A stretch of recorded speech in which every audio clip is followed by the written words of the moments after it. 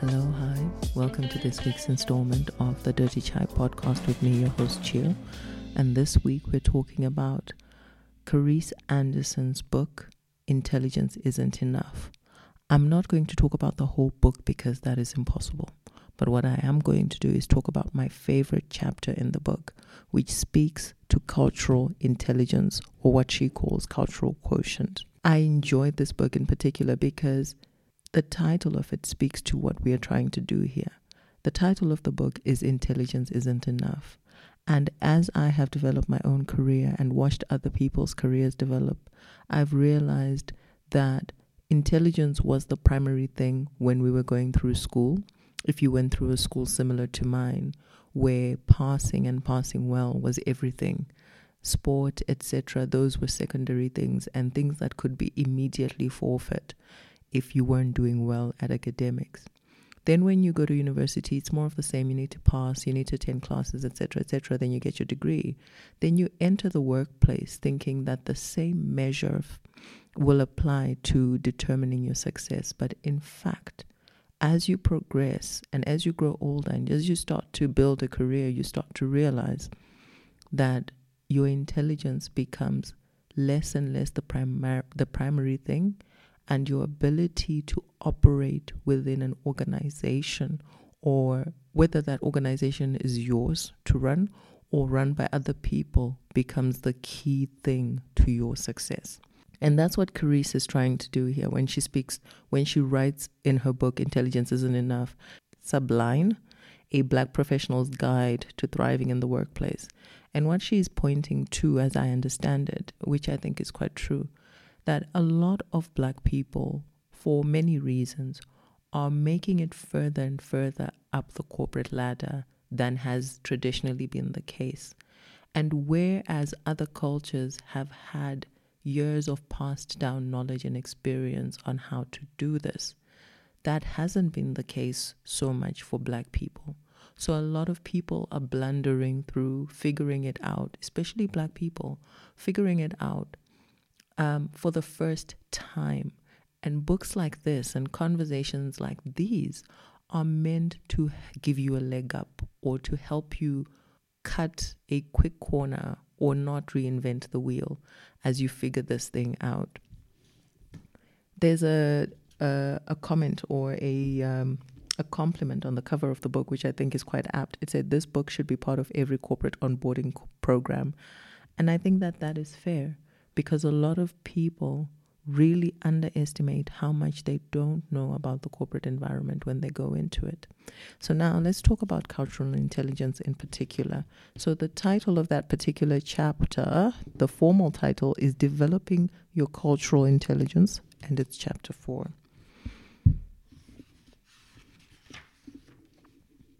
So Carice opens the chapter by talking about an example that we all can relate to. When you go to someone else's house, you observe the rules of that particular home. So when you go to a home, if I think about it, when I was younger, when I would visit my cousins went to a Seventh-day Adventist church versus our Roman Catholic church, and they went to church on Saturday. So when we were visiting, we also went to church on Saturday. We didn't refuse to go and say, at our house, we only go on Sundays. They also didn't wear trousers. So out of deference to their beliefs, when we were visiting, we didn't wear trousers and we didn't carry trousers to wear at their home. And Carice says that is what you do when you're in someone else's home. And yet we don't often translate that to the workplace. See, when you enter a new workplace, you are entering somebody else's home. And it's important for you to assess what goes on in that home, what the culture of that home is, and how best you can fit into that home.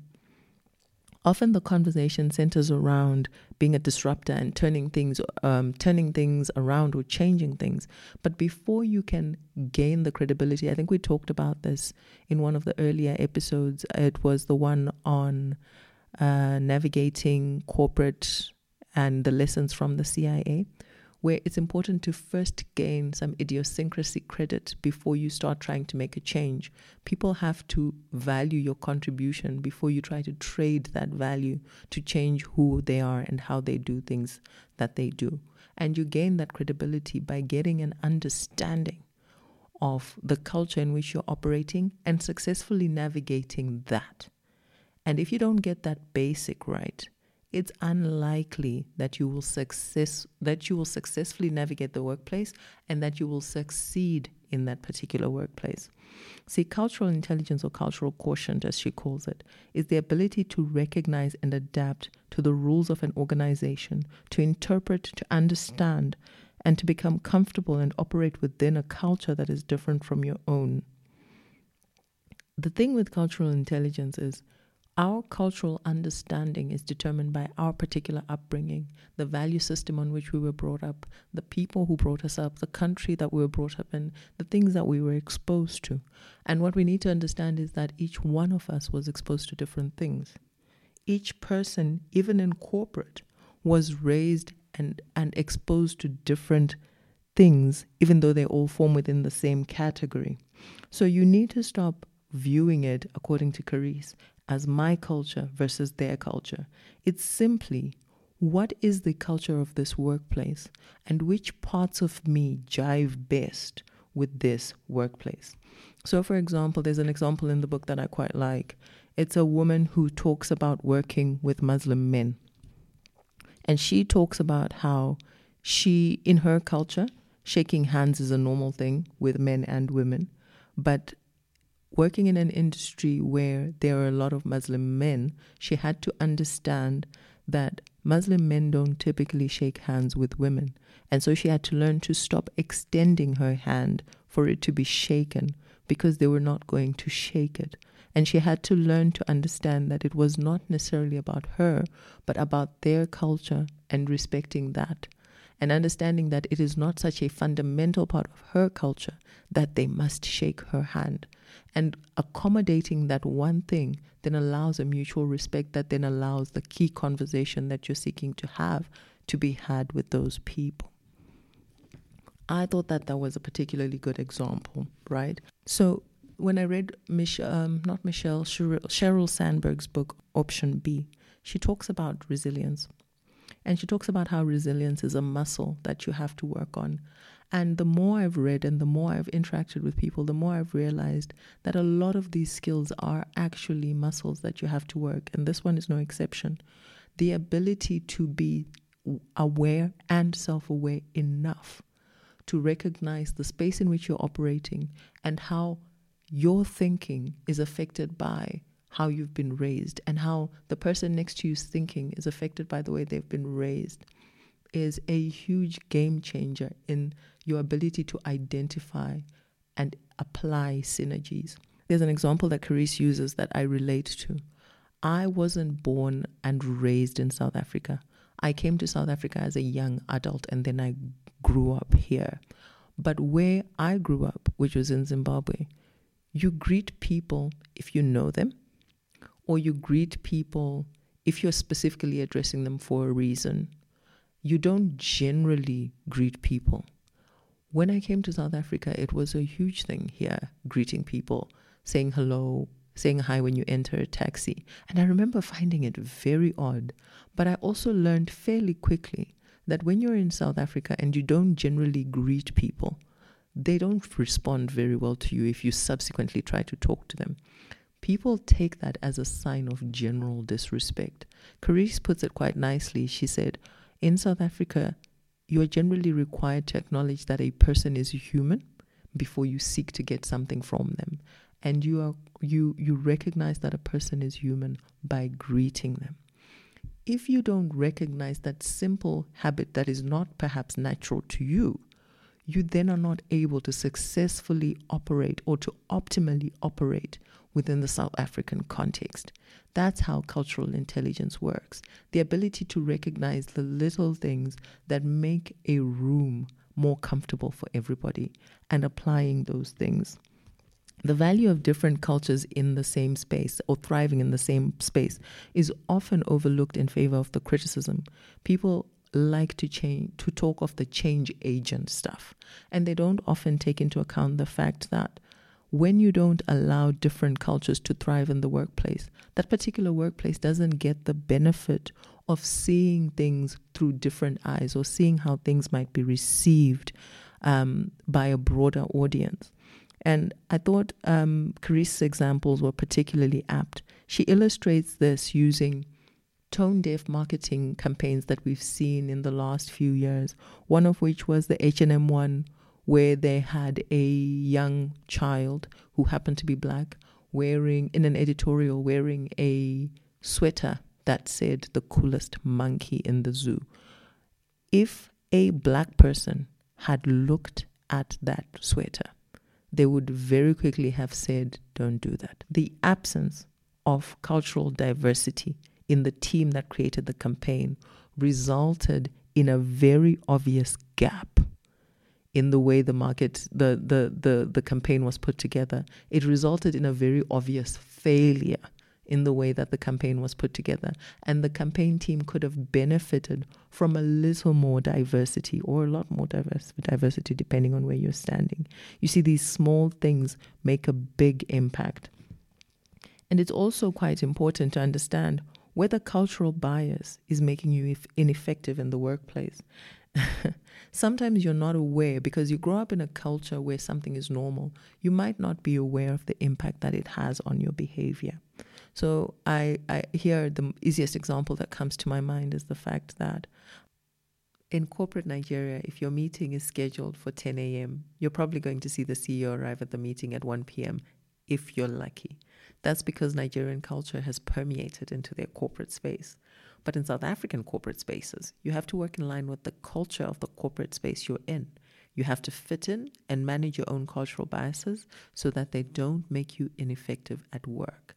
This is Thokozilelewani Mpuponi being quoted by Carice in her book on page 163. So now that we understand the importance of culture, what then do you do? What you need to do is assess your culture, assess the culture of the workplace that you're working in, and assess the cultures of others. But as always, it's always good to start with these things at home. So start with yourself. And Carice has a guideline and the subtopics that you can consider in assessing your own culture. And I thought they were brilliant because they got me thinking. So I'll run you through my thought process as I go through the different ones. Number one, individualism, right? The extent to which people within a culture are seen as individuals or as part of a bigger community.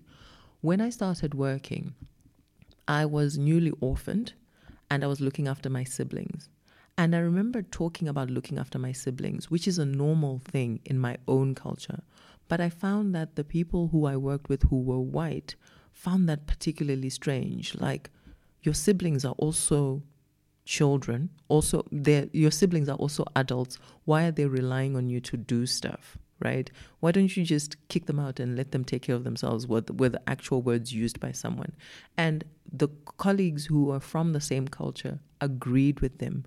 But the colleagues who are from my culture fully understood why I needed to look after my siblings, because that's what our cultural context requires.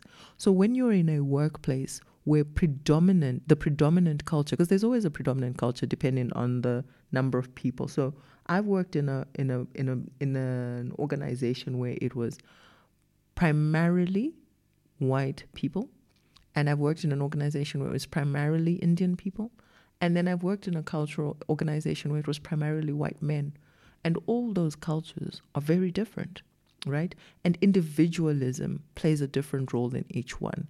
So you might find, depending on the culture that is dominant. So if I was working in a predominantly black culture, displaying traits of strong individualism would not be considered a pro. Working in a culture that is predominantly white male, displaying strong individualism is a pro. So you need to understand when to be what. Then there's power distance, the extent to which power is distributed in the culture, and the hierarchical distance between those who make the decisions and those who are affected by those decisions. So there are countries that have a high power distance, and you find those mostly in Asia, where people in authority are not questioned. I remember listening to one of those shows that talks about airplanes and crashes, and they talked about an airplane that was circling, and it had an Asian crew. I'm trying to remember which country specifically, and I can't, but it had an Asian crew, and the crew was politely trying to tell the captain that he was making the wrong decision. But they were so polite and so careful and so mindful of the power distance dynamic that the plane crashed and everybody died.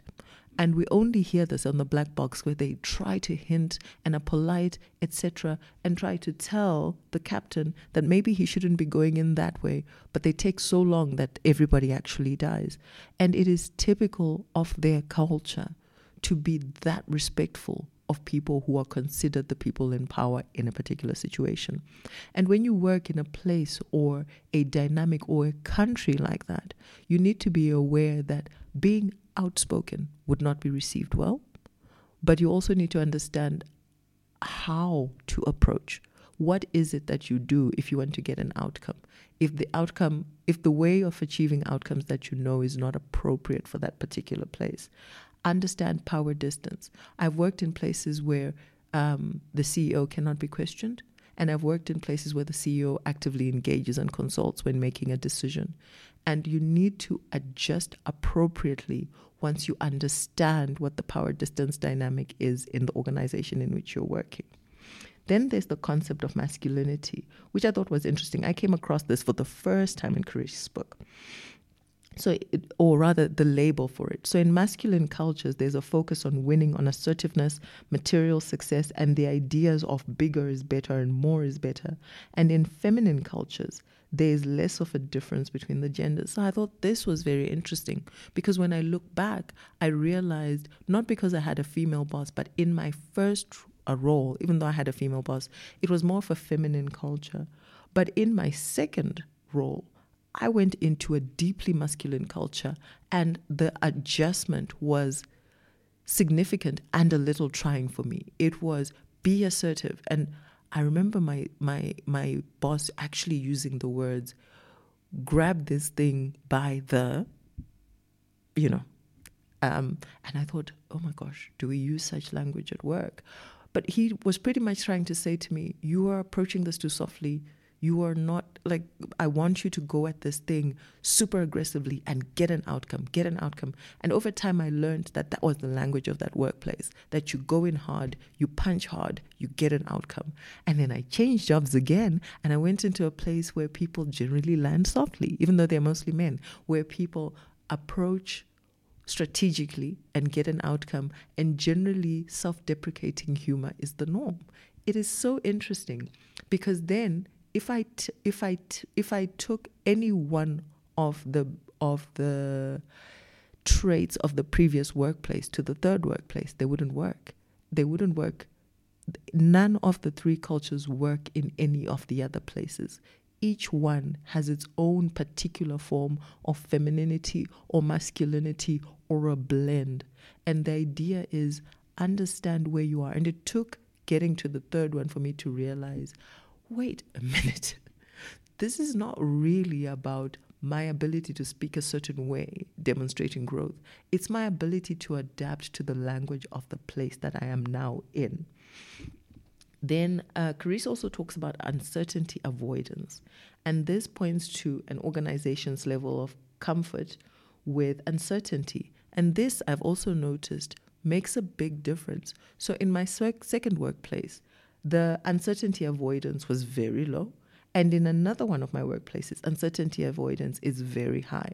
So consequently, when you are presenting a view, you want to sound as certain as possible in the one place, but in the other, you know that even if you are at a probable or a 50-50, people will be able to make an adjustment. And that affects your ability or the assessment that you do, or the level of detail you put into perhaps giving an opinion if you're a lawyer, or giving a view if it's a regulatory thing. And it actually affects your workload. Long-term orientation is the same thing. Is the organization that you're in very much a right now culture? One of them was. And the other one is, let's figure out how this is going to affect us all the way through to the end. And again, you want to come at issues from a different lens for each one. Indulgence, the extent to which a society allows for relatively free gratification of basic and instinctual human drives related to enjoying life and having fun. Cultures with more restraint repress the gratification of needs and manage them by implementing severe social norms.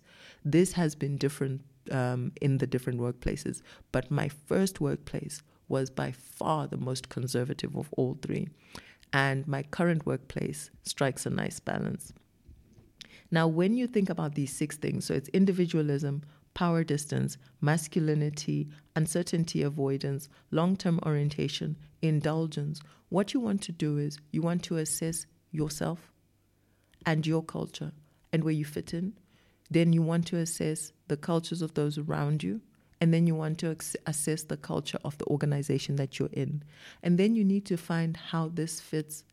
The three of these 3 things can fit together so that they can create effective symbiosis, so that they can create effective interdependence. Interdependence is a concept from last week's episode and Stephen Covey's book, The 7 Habits of Highly Effective People. It's very important to understand how you can fit into the whole for the purpose of achieving mutually satisfying results. There are many other aspects of culture to consider besides these 6, but these 6 are the key ones. But you also want to consider perspective on time. I remember understanding the gravity of time to some people when I went to my friend's funeral, and one of the speakers said, Londeka always drove up to a meeting right on time. She was never late, and everybody around nodded, and I thought, oh, wow. It was a very important thing to them that she arrived on time.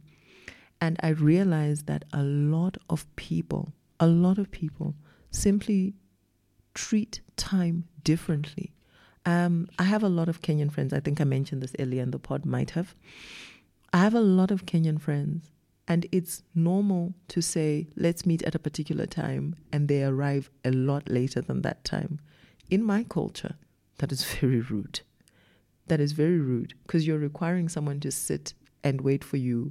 In other words, they have unproductive time to your productive time.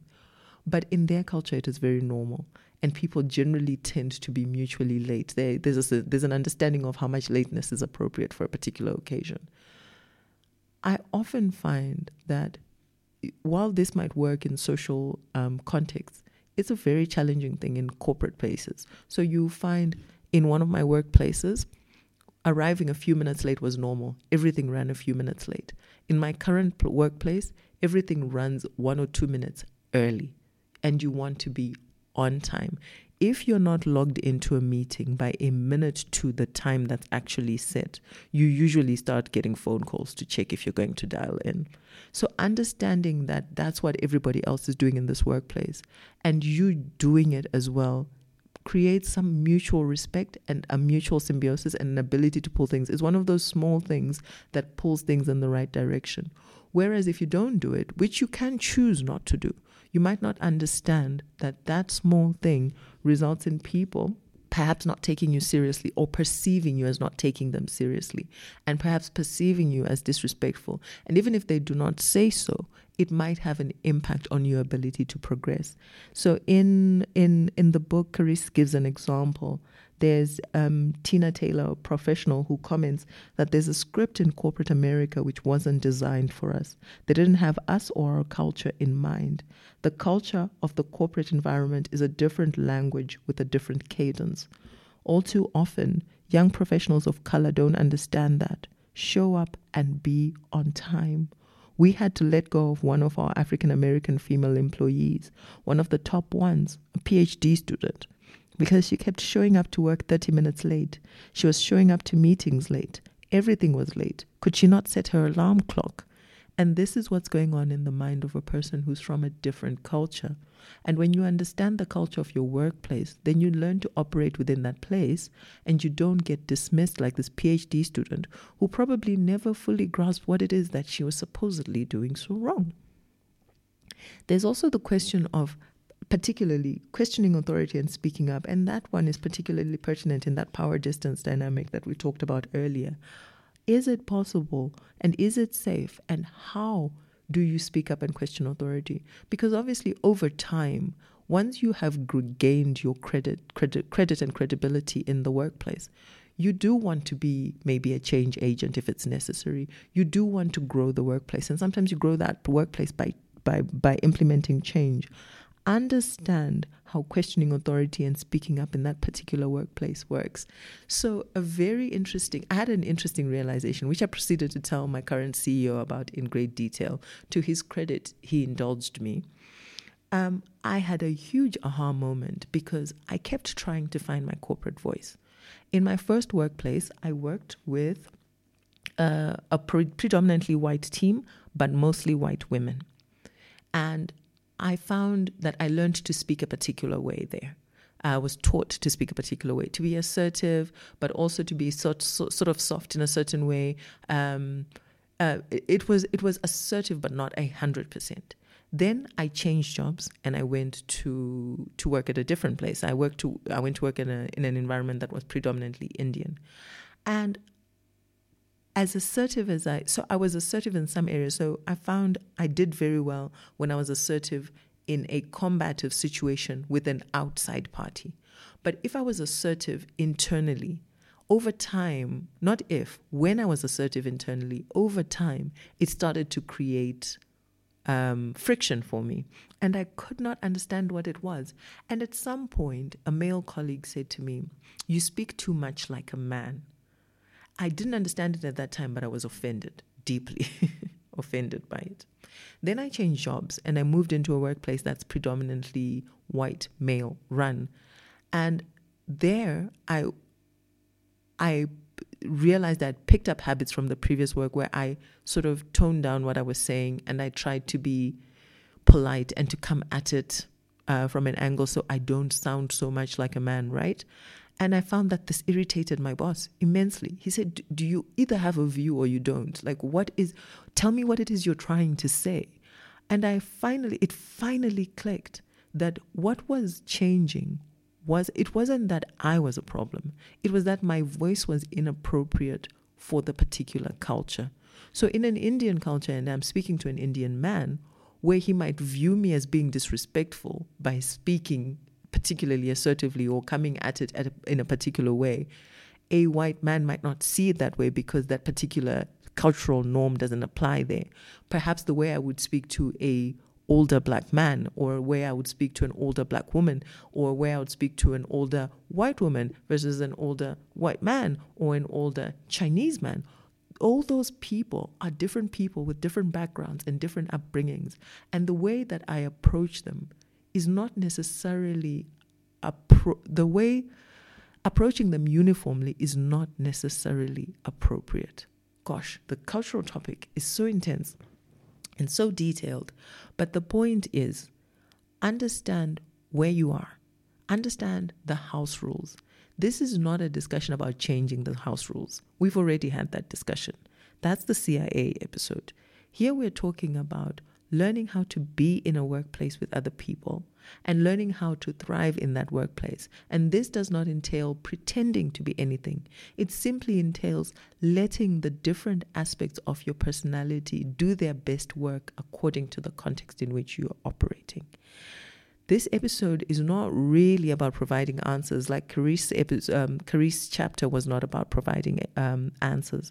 It was more about providing lots and lots to think about and understanding some of the pieces on which your corporate success is built.